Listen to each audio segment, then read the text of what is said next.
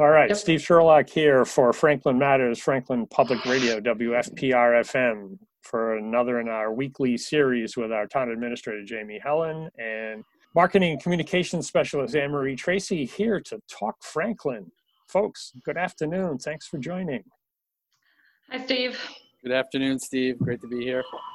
In this weekly rhythm that we've got going, there's a bunch that's happened, and there's a bunch of outlooks I think we can get into. In particular, do you want to start with any of the recap from this week? I know we had the town council special discussion from which I think there's a couple of threads. All right. I think, so just by way of background for folks who may not have caught up with that meeting, but this past week we did have a unique town council meeting. The week before, we had a regularly scheduled council meeting, and during the every time we have a meeting, I give a coronavirus update, obviously, of overview of everything that's been going on since the last meeting. And it started to percolate that obviously, as many people in Franklin and throughout all of Massachusetts, really, are starting to become concerned and with business opening up. When, how, can we be proactive to plan for this when reentry comes? And so I think there were two big threads. One was, when will business open up again? How and when? We had a great attendance. Well over 60 people were on the call, which was great. It was a Zoom meeting, of course, Steve, like we've been doing all of our meetings these days. A lot of great questions were asked. A lot of great answers were put out there as well. We had the Board of Health on, the Board of Health staff, the elected Board of Health Chair, Bridget Sweet, Kathy and Ginny from our health department, myself, the town attorney, Mark Sorrell. We had the fire chief, the police chief, and the building commissioner and the community planning director, Brian Taberner, to answer any questions that anyone had on these matters. And I think that what you heard was, I think the good news is we all agree that we want to re-enter the government buildings, the businesses, the small businesses, the retail.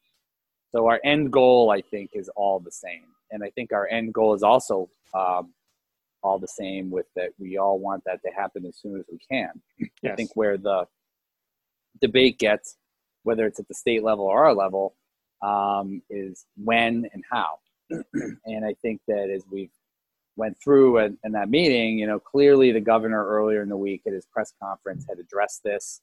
To date, right now, he has not made any announcements. As of it stands, the governor has shut down by his executive order, an executive privilege to order all non-essential retail to close until further notice, until May 4th. Essential, non-essential is certainly a debatable issue. He has already changed his regulations once or twice to modify them. I expect those modifications to continue in some order. His staff, there's been no intelligence out there to suggest who, when, or how, but he did expose some of his criteria. One is that the safety of citizens are his obviously his main concern. Yep. And then number two, offering that there's going to obviously be case-by-case scenarios of guidelines and regulations that certain businesses are going to have to adhere to. And I think that depends on whether you're a Marshalls or whether you're the YMCA or whether you're a college or whether you're a bike shop or a retail store or restaurant. All of those are going to be different. And he also made it very clear that he was going to be working with the regional coalition of the Northeast governors, on issues like retail, where shoppers go in and out of states all the time. A lot of Massachusetts shoppers go to New Hampshire for obvious reasons. I shouldn't have to tell anyone. Nope. For the good old sales tax issue.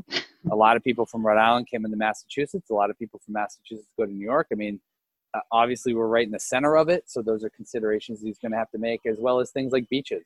I will admit I am a beach bum. And I cannot wait to go to the beach. I'm with you on that.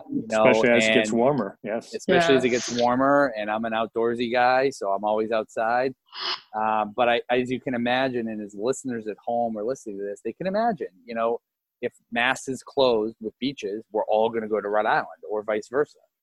Right. And those are issues that have got to be worked out on a regional level. And the last thing I would say is that he's made clear that he wants to see a very consistent trajectory of a downward count in the confirmed cases as well as the fatalities. And we were on a good run this week in Massachusetts up until yesterday, where the numbers were quite startling, and I think that I don't want to one day go and say the whole week is ruined, but I think it puts pause onto the excitement of that there may be some light at the end of the tunnel. So that was one thread. And I think that people really need to continue to check into the town council meetings, the Board of Health meetings. They're all on our town calendar. We have a great website portal that Anne Marie has done for us with more information than you could possibly ever want. But it's all there. And obviously, the most important thing I would say for anybody out there listening, we have got to be respecting and listening to Governor Baker.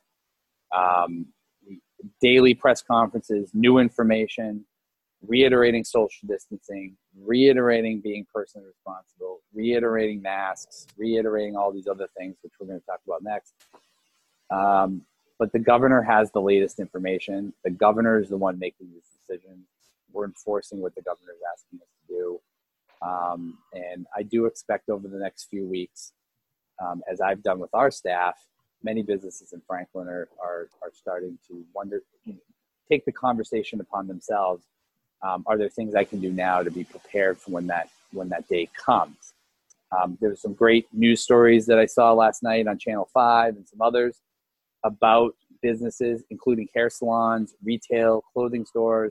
There's some businesses up on the North Shore that have been doing some really innovative things right now. They're not waiting for the town. They're not waiting for the governor. Sure. It was a great story, as a matter of fact, on a hairdresser salon in I believe Swampscott or Danvers, that was talking about she had already made her own face shields. She's already got her hairdressers with masks on. She's taken all sorts of new protocols and rules that everybody's going to have to adhere to. She's not waiting, and nobody should wait to think about these things. I've discussed them with my department heads. Amber was just on the call. We're having those conversations about when to reopen the library, and when that day comes, what does that look like? Right. Senior center, what does that look like? What are the things that we can do today to help gear up for that? These are not easy questions to answer, but they're things that we're all talking about. And for the folks out there listening, you should think of that too. Don't wait for government to somehow trump common sense of what you think is good for your customers, because the governor made it clear. It's an industry by industry decision. It just depends on the nature of your business. Yeah, and I think between the CDC guidelines, WHO guidelines, I think the White House issued their own. Clearly, all of those are going to provide the overall framework. Right. Clearly, some of those are beyond our individual control in terms of, we need to be on the downward trend to begin with. Sure. And then within that, how do you structure your business? And that's where the variability comes in. What is it that I have to do to maintain the social distancing, still deliver the product, still enable the cleanliness as required, et cetera, et cetera? All of those are going to vary, whether you're, to your point, whether it's a salon or a grocery store or, whatever. And they will be different, but there'll be some common themes. And if they at least start thinking about those and put that frame of reference around, okay, how do I do business? What would it change? Then that at least once and I understand clearly it's kind of a catch-22. You need the guidelines, and yet we have the broad framework. We don't have the specifics in terms of, yes, you really will require, call it the 6 foot. So if somebody changed it to 5 or 12, obviously that would have a difference that would ripple down. I'm not speculating that it would go that way, but that's as an example. But I think it's an important thing. But I think that if watching some of the stories around the country, there's varied opinions on it. Yes. And hair salons don't agree necessarily on A, B, or C. Right. I've seen some stylists basically say on TV, there's no way I'm opening because I can't live with the fact that somebody in my store might get this. And then there's others that are already ready to open today with what I would think are, and these aren't Franklin businesses, but others that I've seen stories where like it seems pretty clear that business owner has done their fair share of homework, which kudos to them. And I think that no matter what the governor orders, no matter what the town of Franklin orders, there's a responsibility that people are going to have to evaluate their customers and who their business partners are to make a lot of those decisions on themselves as well. And I don't think we can avoid that responsibility. And if people feel they're of a certain retail business, maybe they get into having a line out the door and letting, say only, 50 shoppers in Marshalls at once. And you can't try on clothes and you can't use the carts and you can only be in for a half hour. And, you got to come in and get your shoes and leave, or whatever the dynamics are. I think that it's going to require some change for a little while until we can really significantly turn the corner so that we don't head back into a relapse of this. The governor was very passionate about this on Monday. He's been passionate about this for a while. He even quoted, I'm not going to quote him directly, but he said something to the effect of, be damned if I'm going to do all this work and then all of a sudden in another few months have this happen again. Absolutely. Yeah. And I think that was a mature and wise decision, and one we should be thanking him for making, and one that I think we have to realize, this is a governor that shares all of our same feelings. He made it clear he has not seen his 91-year-old father in a month. Yeah, it's the personal touch is there for sure. Absolutely. So, and then I think the second thread from the meeting on Wednesday was the next topic with the Board of Health meeting on masks. I did not expect this debate, but apparently the Attorney General had ruled, and I did see her regulations last week. But if you notice, the city of Everett is one of the highest infection rates in the state, and the Board of Health in Everett this week did mandate that all people when they leave their homes have to have some sort of cover up or mask. And the town of Milford earlier this week, I believe on Tuesday or Wednesday, did the same thing. Obviously, the dynamics of those two towns, like every community, are a little different. But there was varied opinions on the mask issue. And I think everybody had, in a lot of ways, everybody was right. I think that the comments that were out there were a pure representation of probably how residents feel about that. The Board of Health is having a meeting next week to have a further discussion of it. There was two prongs to it too, Steve, if I recall. There was one about people going into stores wearing masks, but also employees wearing masks. The Big Y chain this week announced that they were going to mandate that all of their employees at all of their stores are going to be required to wear masks. As someone who's gone grocery shopping myself, I'm the cook in the family, so I do the shopping and the grocery shopping and the cooking. Yep.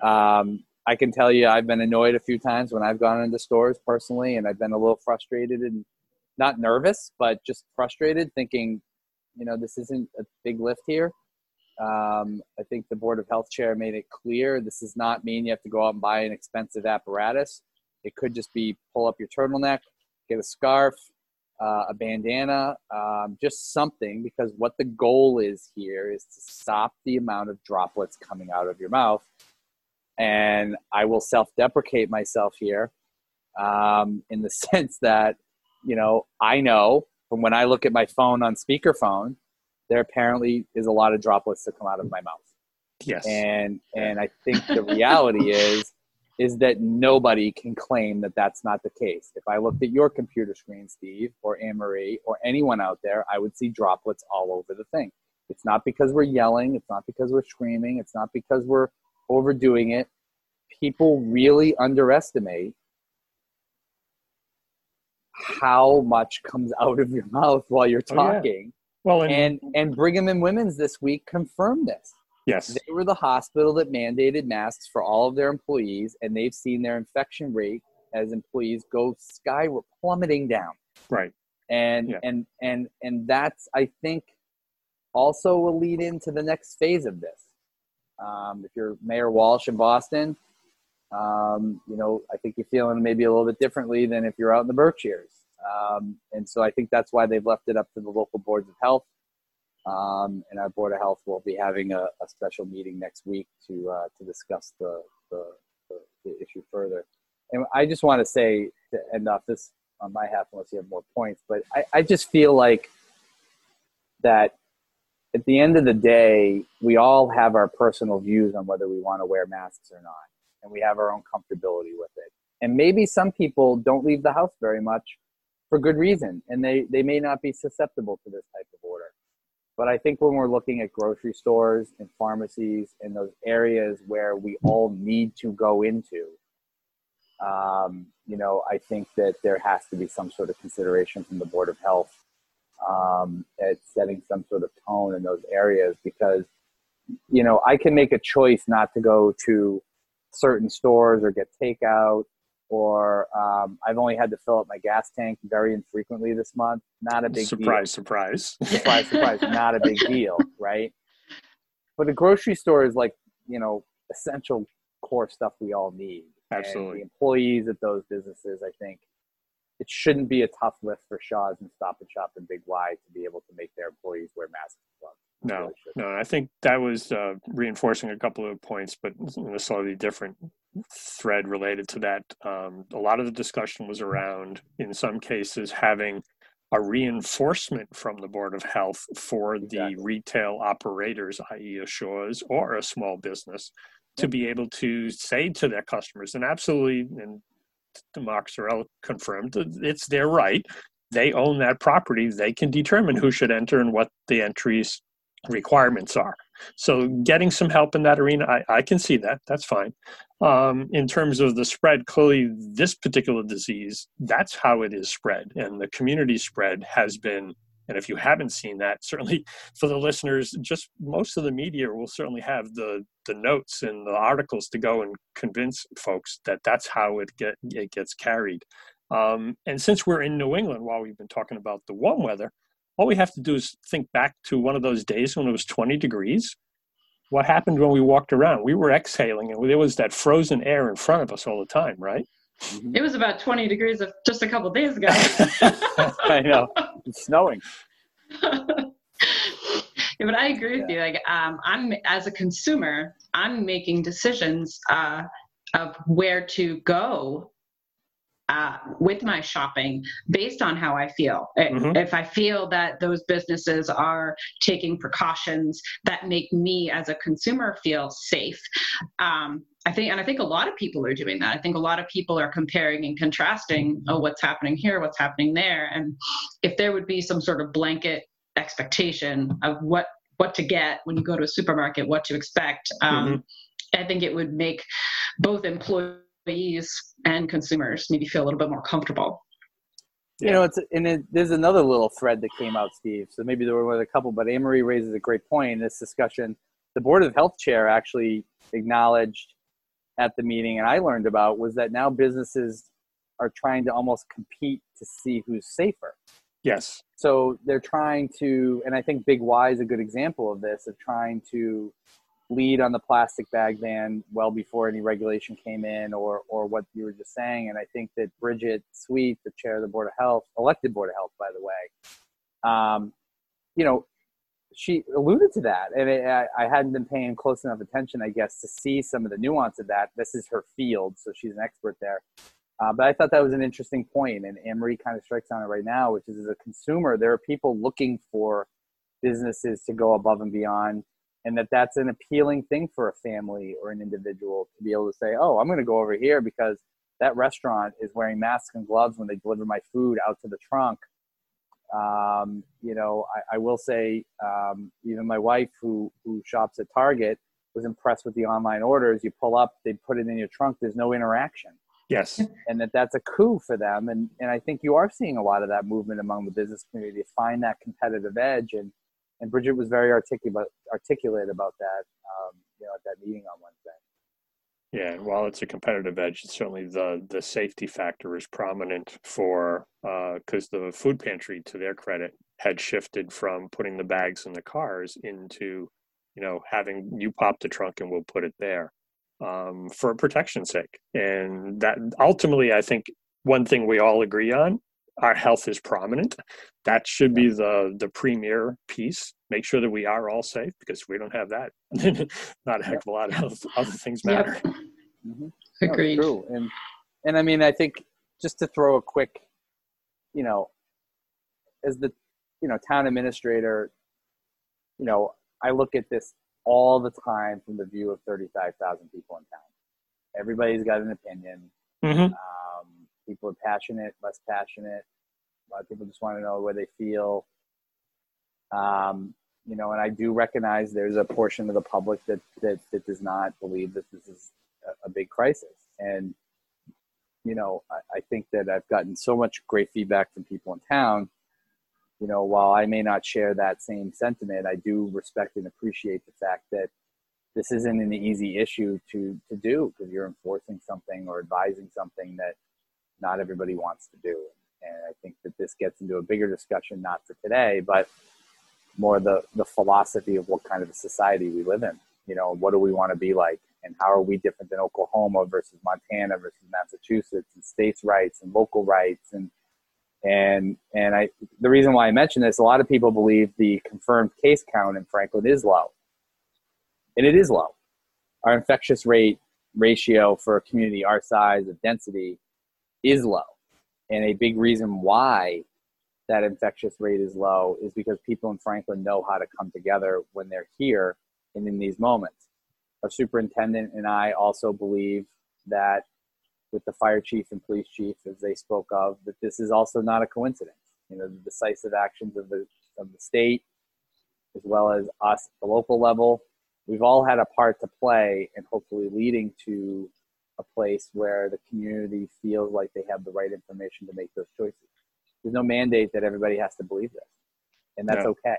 Yeah. We have to respect everybody's opinions, and we have to respect that everybody has gone through a significant change and disruption to their regular way of whatever their life was 2 months ago. And this gets into what I think is a little bit more of the human element of it, where, in my job, and I feel it's important for me to be available to all of those various opinions. And sometimes we're going to disagree or agree. And we'll get into it a little bit later with Earth Day, but I just want people out there to know that you can still have a voice with me, and even though I speak out in some of these issues, it is important that those opinions are respected as we go through this. And so, it was a very good discussion on Wednesday. It was a 2-hour meeting. I thought it was a very productive conversation and discussion. I thought a lot of people that were on the call got a significant amount about it. So it was a very good meeting. Yes, it was. And for those who haven't listened to it, or the link to the video is available on the town page. Franklin Matters certainly published the audio link. Both of those are readily available, so you can tap in and listen to it. Moving into next week and picking up certainly another example of a thread, but there's an EDC meeting, and I believe you're introducing the inclusionary zoning piece in that. Correct. So we're having an economic development subcommittee meeting, which is 4 members of the town council. That'll be Councilor Melanie Hamlin, Councilor Glenn Jones, Councilor Anna McCarthy Earls, and Councilor Andy Basantia, the 4 members of the EDC. As we love acronyms in government, right, Steve? Yes. Acronyms, alphabet soup. But, I'll be the bureaucrat and spell it out. Economic development subcommittee. So they're going to have a discussion on inclusionary zoning, which was actually scheduled for the exact day that the town hall ultimately closed. Yep. And so we're going to be discussing something very unique. To illustrate it to the viewers, listeners, is it's essentially a mechanism to provide more moderate middle class housing for the town. And I'll use an example of the Dean Ave apartments, which I do in my memo. I don't have the numbers right in front of me, but say there were about 260 units being built through an inclusionary zoning bylaw, which, by the way, every town around of us, Franklin, has. So this isn't groundbreaking stuff, what you have is a certain percentage of those units would be deed restricted at an affordable middle class or lower middle class income rate. Some of those units would go on to what's called a standard housing index, which charts, most people would know as a 40B, where we do right now have 10% of our stock in housing in Franklin as deemed affordable by the state, which is a very powerful thing. Not only is it the right thing to do in terms of mixing up the housing stock to allow for all families to be able to afford a housing unit in Franklin, but it also ensures that our local zoning does not get overridden by developer projects putting housing developments in areas that we didn't really intend for them to be. The most notorious is one of the ones up in one of the industrial parks where you have all this industrial land and business land and warehouses with a housing complex right in the middle of it. And so what it would do for a Dean Ave, if this were to have been in place, is you would have, say, 20, 25% of those units at various income levels or under median income levels would be deemed affordable by deed. And I think that for something like that, if I remember my numbers correctly, would have resulted in about 64 units of those 270 over there. Yeah, 257 and 64 was correct. And 64. So at 257 units, 64 of those would have been deemed affordable. And by the way, most of those units at that over in that building are 1 and 2 bedroom apartments. Yep. So for the people that are young in Franklin, that are in their 20s struggling to find a place, this would be an alternative option. And for the empty nesters in Franklin, they wanted to downsize, or folks who have been divorced that need to have 2 units, or commuters that want to live near downtown. I mean, there's a whole slew of demographics that this would assist. But, you know, not only do we want to care for people that are seniors and veterans and others in the community to have an affordable unit, but I think one of the things that you commonly hear in Franklin is my children are absolutely, given what the housing boom has done in the last 10 years, my children are absolutely never going to be able to afford to live in Franklin.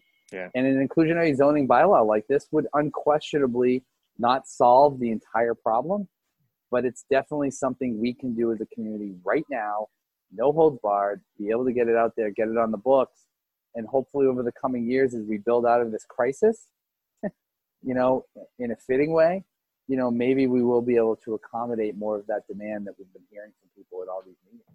Yeah, it's a piece of the puzzle. And for those listening who are also following the Davis Thayer facility discussion, the demographics, both the enrollment and the town population are part of that discussion. And it was an interesting stat amongst, I think it was 19 assumptions. The one that caught my eye was in order for the town to maintain population, and currently we're losing, and one of the reasons we're losing is because we're not able to turn over, I think, the neighborhood of 275 existing units, not new ones, but existing units per year need to turn over to create that kind of opportunity that you mentioned, where younger people coming up can actually find something that's affordable and stay within.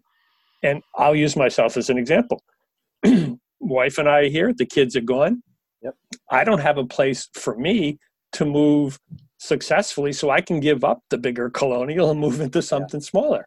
So it is an interesting discussion. I'm glad the inclusionary piece, and it's a piece of the puzzle, but it's something we need to do.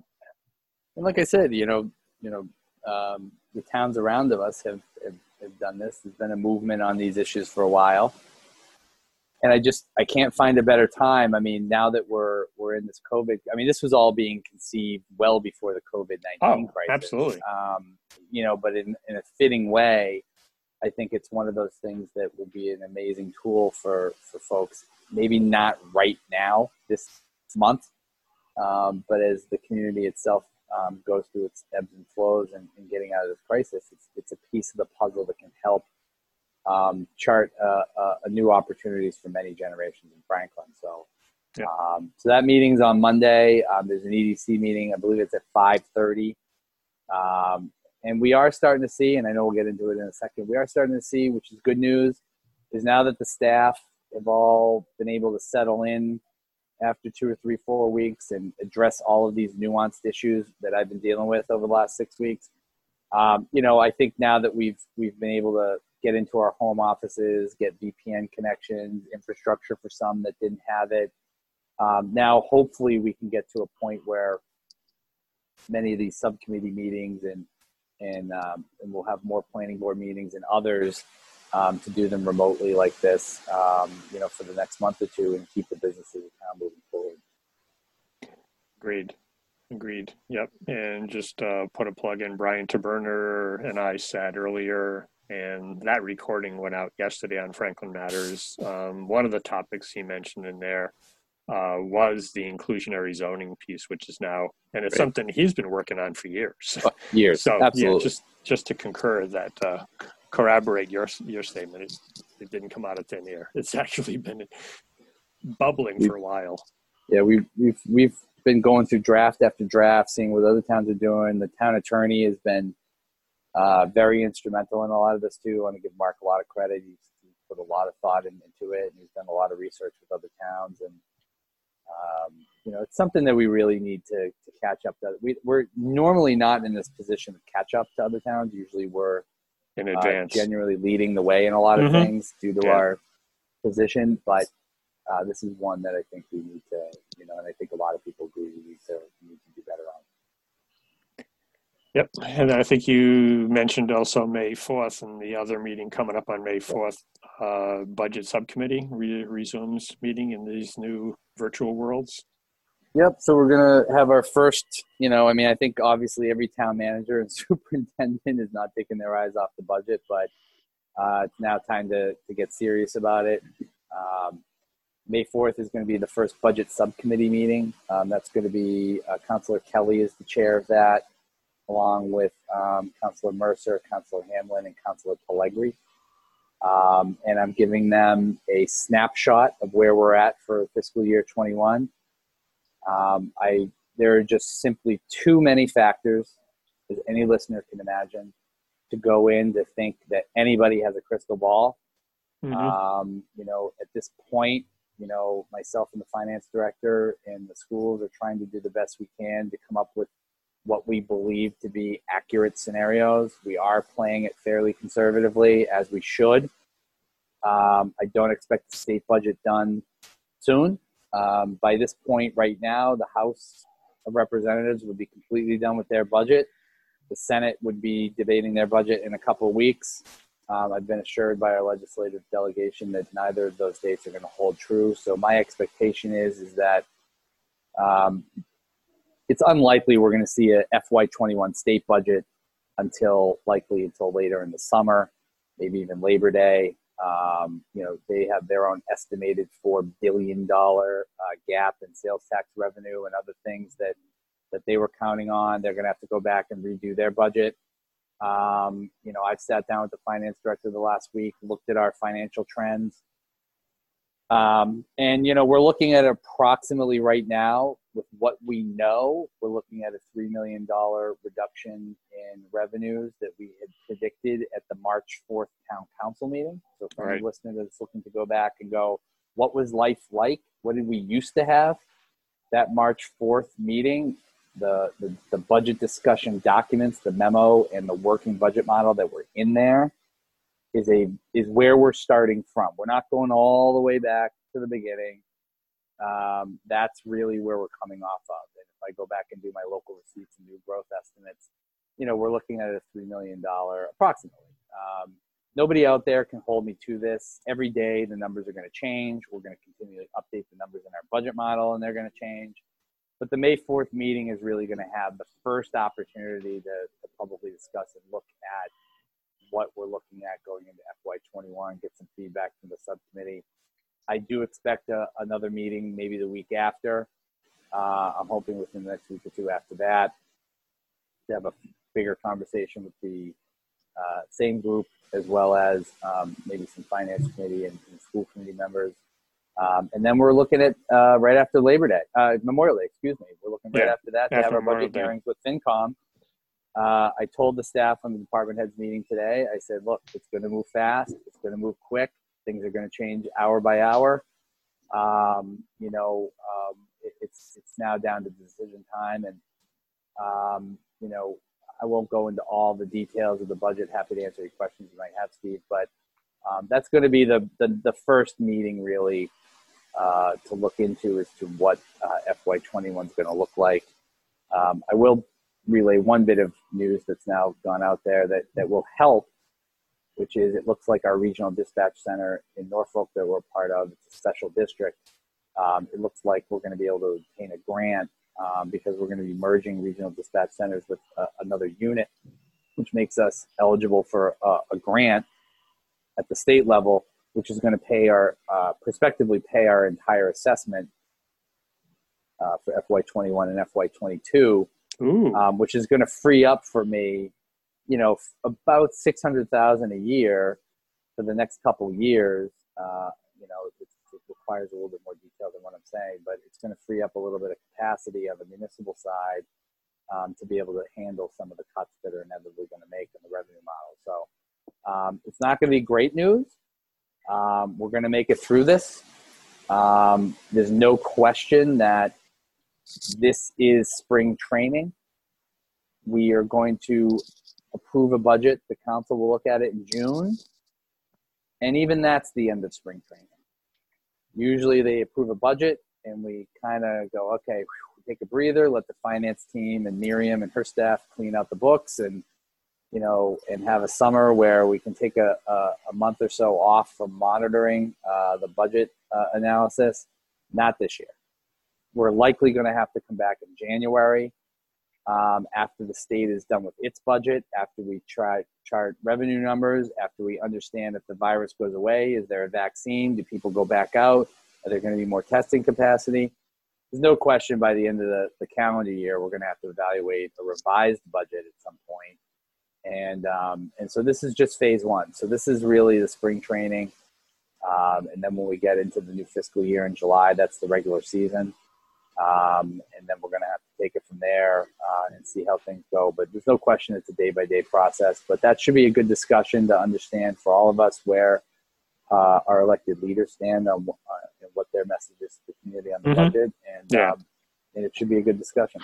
Yeah, I think the one key suggestion I'll make, and maybe Chris has already thought of it, or you've already thought of it, just haven't elucidated it yet, but clearly with the baseline and then moving forward, it's going to be interesting, and this is certainly where I can help, but you having the official record, making note of the changes as we go, because clearly there will be changes. So you've got a baseline, and then you start a discussion on May 4, and then there's 3 or 4 items that have changed. And then you go into, say, the FinCom meetings, and there's 3 or 4 more items that have changed. Having kind of that log as to what changed when, so that people can kind of come back through and say, oh, yeah, this is what moved here. This is what moved here. So that by the time we get down, even 3 months is going to feel like 6 years. It's like, what happened? Where did we come from? I think 3 days is going to feel like 6 years. I mean it. And I'm prepping everybody for this. Steve, you raise a good point, and our intent is to do as best we can on that. I will alert you to another thing that you jogged my memory on, and it is important to bring up. I think there's going to be a lot of intellectual curiosity around all of this, and I think that we're going to, which is a good thing, we're going to get a lot of new viewers that are going to pay attention to the budget because the news is not good, and they're going to clue in more to what's going on, which is a good thing. On the flip side, our organization has not skipped a beat because of the COVID issue. In particular, our finance teams have done, and Anne Marie is going to put out a department spotlight on the finance team in the next several days, and I think it will illuminate a lot of the inside story with their employees and how they're going about catching up with all this work. The downside is that we do have less time to just create spreadsheets and memos and documents to track every penny. Absolutely. Because things are going to move so fast. I still have things to do that are required by the charter, like the budget message, which is a good overview and narrative of the document, but that's different than what Chris spits out in his crystal report budget, which takes him like minutes to do. Whereas I've got to go through and do all this narrative. There's only so many hours in a day. And I'm going to have to probably push You don't back. have all this extra time to do this now? How come? Well, I'm going to have to push back, not on you, but really the subcommittee and the FinCon, everybody, that, you know, Miriam and Chris and their staffs literally only have so much capacity to produce every answer to every question. And that's why I say this is really spring training. I'm trying to prep everybody to understand, and this will come out clearly on the 4th. So this is a big preview we're doing here for May 4th, is they're going to have to hunker down and realize that what you're approving now is just a blueprint. It is every year. Right. You know, we really do a good job looking at trends and analyses and getting into the details pretty heavily. But you make a certain assumptions. This is a whole different.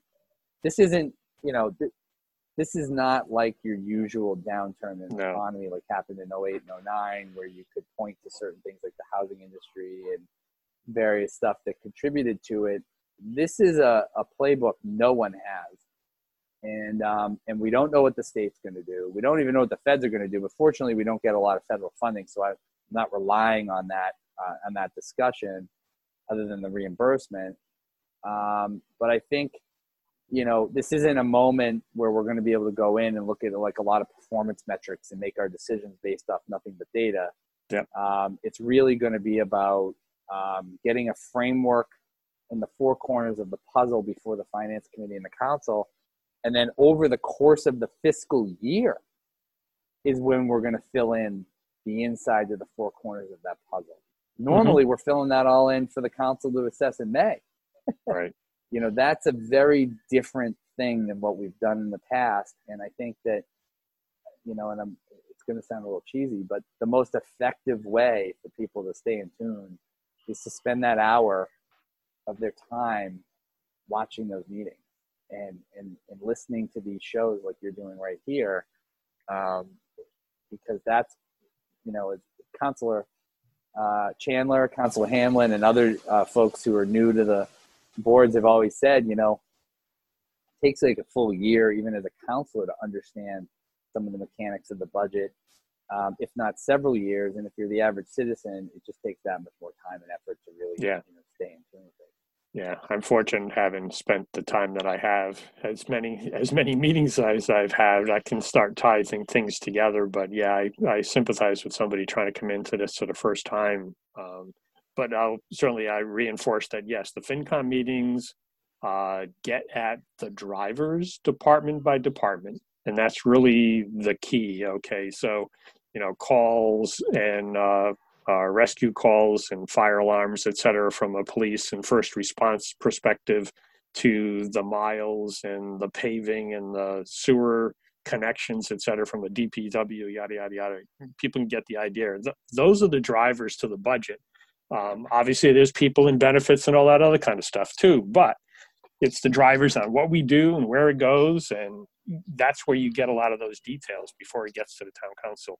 It's going to be a tough year, and he's going to have to make a lot of tough choices. And, you know, fortunately, you know, again, in my spare time, I'm doing things like trying to merge regional dispatch centers, which is a lot of work, a lot of phone calls, you know, and getting the regional dispatch up and running itself was work.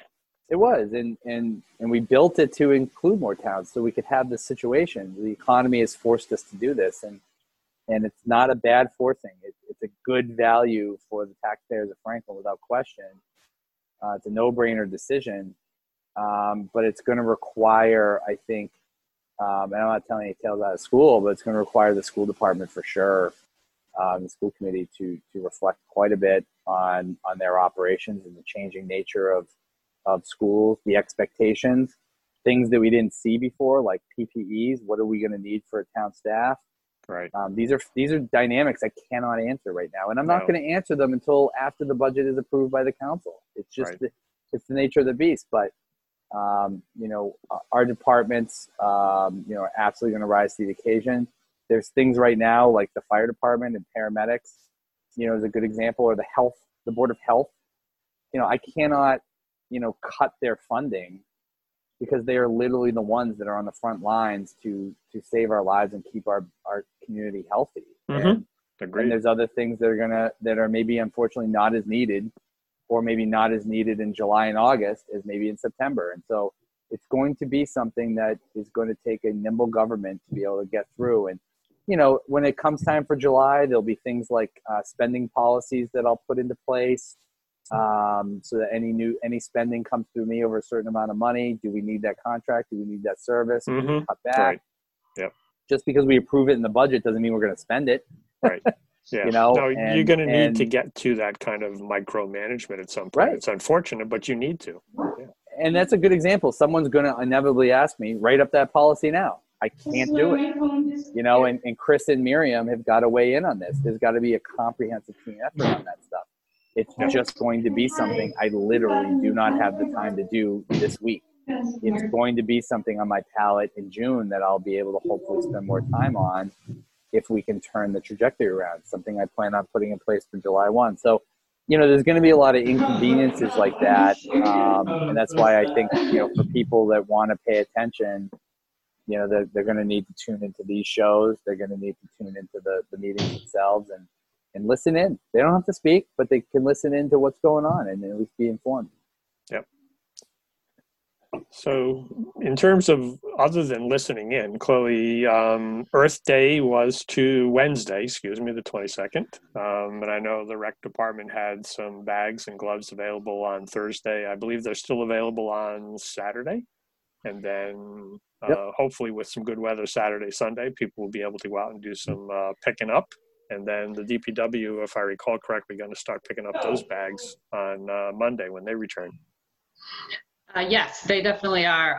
The bags were available on Thursday at the rec department. The DPW actually set up a great sort of in and out path for anybody who went in to go pick them up. You kind of pulled around the back, everything was available.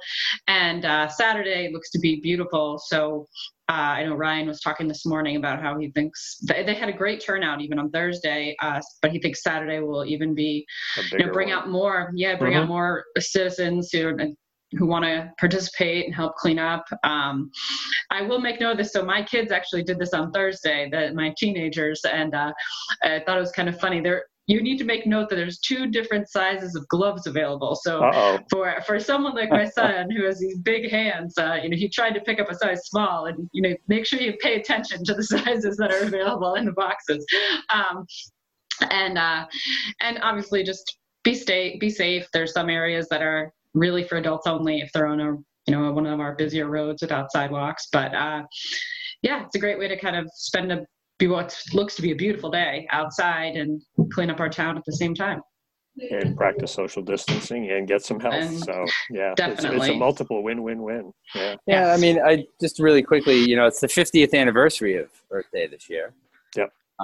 Big anniversary, big movement. Many years ago, they used to have remember Steve or Anne-Marie, you might remember they used to have big rock concerts at the old Schaefer Sullivan Foxborough Stadium for Earth Day. And as a teenager, went to a few of those down there. And I think it's a generational change. Like any issue these days, there's varied opinions in town.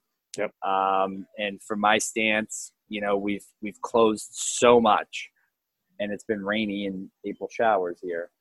That to be able to offer something that we know can be done safely, and that we have confidence that the crowd that will come will do the social distancing, will stay away from each other, and respect it and wear masks, by the way, and gloves and those things like Anne-Marie talked about, is important. I've gotten a lot of people emailing me and calling me, calling counselors, everybody, just looking for, a few things to do. And I think Anne-Marie's had a lot of calls on this. I mean, the trails program we have and some of the other stuff of trying to challenge people to eat out and get takeout and walk Boston and do our own Freedom Trail in Franklin. And, I think that this matters to a lot of people. And I think that it's provided a lot more benefit for folks than it has a negative at all. So, I know some people are not thrilled with the decision, but I know a lot of people that are too. And I think that usually in Franklin fashion, step up to the plate. Yep, indeed. And related to that, I believe we talked last time about Beaver Street reopening on the weekend, and it seems like that is now going to be going forward on the weekends for yard waste only. Yes, yard waste and brush. They'll be open this weekend, regular hours, Friday, Saturday, Sunday. And then starting next week, they're going to be opening on Tuesday and Thursday as well. Still for yard waste and brush only. But yeah, that's going to be coming out soon. But Brutus from DPW announced that. And they're hopeful that they can fully reopen soon. But right now, it's still 5 at a time in their recycling center, obviously practicing the physical distancing. The staff will be practicing physical distancing as well. But for those of you cleaning up your yards, you have somewhere to go. Yes. And then I know, having seen some pink bags getting left by the wayside early on when it got stopped and people weren't aware of it, people will be delighted, I assume, that now that's able to return next week. Oh yes, everybody, I've gotten a few comments on our social media. Everyone's very excited for the return of the pink bags. I think people are home, they're spring cleaning, they're cleaning out closets, cleaning out drawers, and they have items that they don't need, and the clothing, the curbside clothing program was obviously so successful immediately when it started in November. I think people really were excited about it. So that's coming back starting Monday on your regular trash day. People are talking about, where do I get bags? You can order them online. I actually did that once back in the winter. I just went on to simplerecycling.com and ordered them. If you leave bags, the Simple Recycling folks will leave some in to replace. Yes. So you can get them that way as well. Yep. And we do get a number of questions about what can go in them. And if you go to simplerecycling.com, they have a great list. It's obviously clothing, which is clearly evident when we call it the curbside, clothing recycling. Right. That's the main item, but it's not the only one by any means. It's not. No, it's not. Fabric in general. I mean, there's blankets, drapes, curtains, pillows. There's a list online that is a little bit more comprehensive of what you can put in those bags. So again, for all those people out there who are channeling their inner Marie, they're channeling their inner Marie Kondo. Really cleaning out and keeping only those things that spark joy. You might have a lot of bags to fill. So. Yep. Definitely. We can include those links in the show notes for those who haven't or don't want to go Googling to get it or go to the town site to get it. We'll include those in the show notes as well. So, Great. Steve.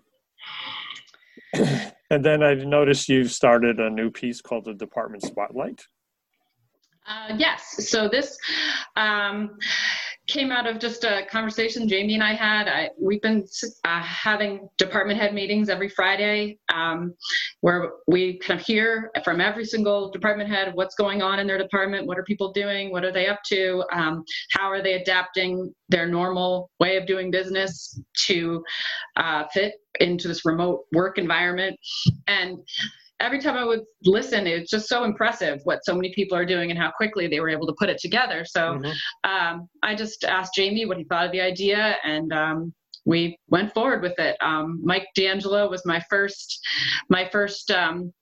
department head that I spoke to, and he filled me in on not only everything that the facilities department typically does, but all of the changes that they have had to make and all of the new requirements that have come about due to the current situation that we're in, and just how his department has really, and all the custodial staff, the trade staff, how everybody has just really stepped up to make everything work right now for especially those on the front lines, our police department, our fire department, our schools.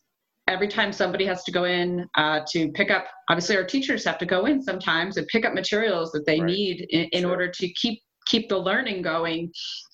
Those buildings all have to be disinfected and just to keep them safe for everybody. And they've really done a phenomenal job to keep everything going. And I know Jamie and I talked about this too. The facilities department is going to play a huge role in the reopening of everything. When we're looking to the future, just everything that needs to happen. But Going forward, I spoke to Chris Sandini and Carrie Bartoni today, so that will be the next one coming. Again, talking to the finance department and the treasurer collector. They've had to make a lot of changes to the way they do business. They're still doing business, just in a different way. Yes. And one of the things that I'm sure many of the departments will discuss is that they've actually found, being sort of having this forced upon them, this sort of remote work, they've found some great efficiencies. They have discovered some things that have might not go back to the way they were before. Surprise! Because of the way things have gone. But one thing that, even in just speaking to a few of the department heads, is very clear is that they're all just they're very impressed and very proud of their staff at just how quickly they rose to the occasion. And many of them took their whole desktop home and their whole everything, their whole work environment, and have never worked from home before. And now here they are getting everything done, doing everything that they normally do in a remote way, and then just being really creative in order to get things done and keep everything in Franklin moving. Interesting piece with Mike that came up where he had basically developed this program about disinfecting public safety vehicles, and he basically, as both of you know, and hopefully the listeners learn, is we're all members of professional associations with our jobs. Brutus is part of a DPW managers coalition, the Chiefs of Police Association, the managers of Massachusetts for myself, and then there's subgroups, there's regional ones, like I'm part of the Norfolk managers, and we share a lot of ideas. And in this case, Mike was really, one of the ones that spearheaded it. And there was a profile about him, and Anne-Marie and I were talking about how do we get that message, that story out that, our facilities director and our custodians, there's no buildings to clean per se, but there's another job for them to do that's really on the front lines of all this. And when we come back, these are the guys that are going in with their masks, with gloves, with extra protectional gear to kind of clean up when we go in to do things. And this is one of the biggest struggles with having public meetings right now, is when do we allow the public and planning boards and other boards go into the town hall, the municipal building, to do meetings. And all of a sudden, Anne-Marie kind of put her creative hat on too, and pumped out this cool image of a department spotlight and wrote it up. And it's going to continue to morph, but I think what we're trying to do is tell the story of what we're doing, not only usually, if people aren't familiar with the finance staff, which there's no reason why they would be, as much as I will never, ever want to ever be in this position. There are good things that come out of this. And well, being mindful of your time and with some good weekend stuff coming. Yes. Anything else? Final wrap before we close off for this week?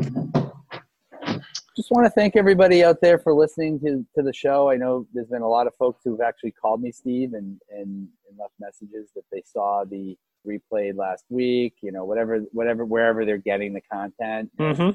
I know your hit counts have been good, so people are chiming in. I just want to reassure that we're all here for everybody in the community. People can reach out to us anytime. We're completely open for business. I just want to thank the community for their patience. It's been a tough time for everybody, and we are going to get through this.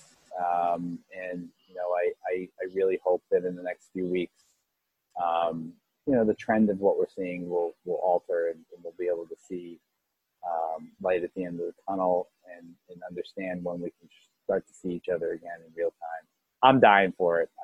I'm okay. I can adapt to this whole thing from home, but as Governor Baker said this week, we're in this business because we like people, and can't wait to see all the employees again. Absolutely, yeah. We're people, so we miss people. Yeah. But until we can get together safely, that's how we're going to do it. The important part of the social distancing is the social part. Absolutely. Yes. Mm-hmm. And then the distancing just makes sure that we're all healthy so that we can come back and do it again. So Yes, I just, definitely. for like my great grandchildren, I shudder to think what the definition of social distancing will be in the history books. yeah. It'll be interesting to see how it's perceived Yeah. 30 years from now. It'll be a vocabulary word on a history test. Indeed. Thanks a lot, Steve. Appreciate your continued efforts and helping us Thank get the you, message Steve. out. And we'll talk to you next week.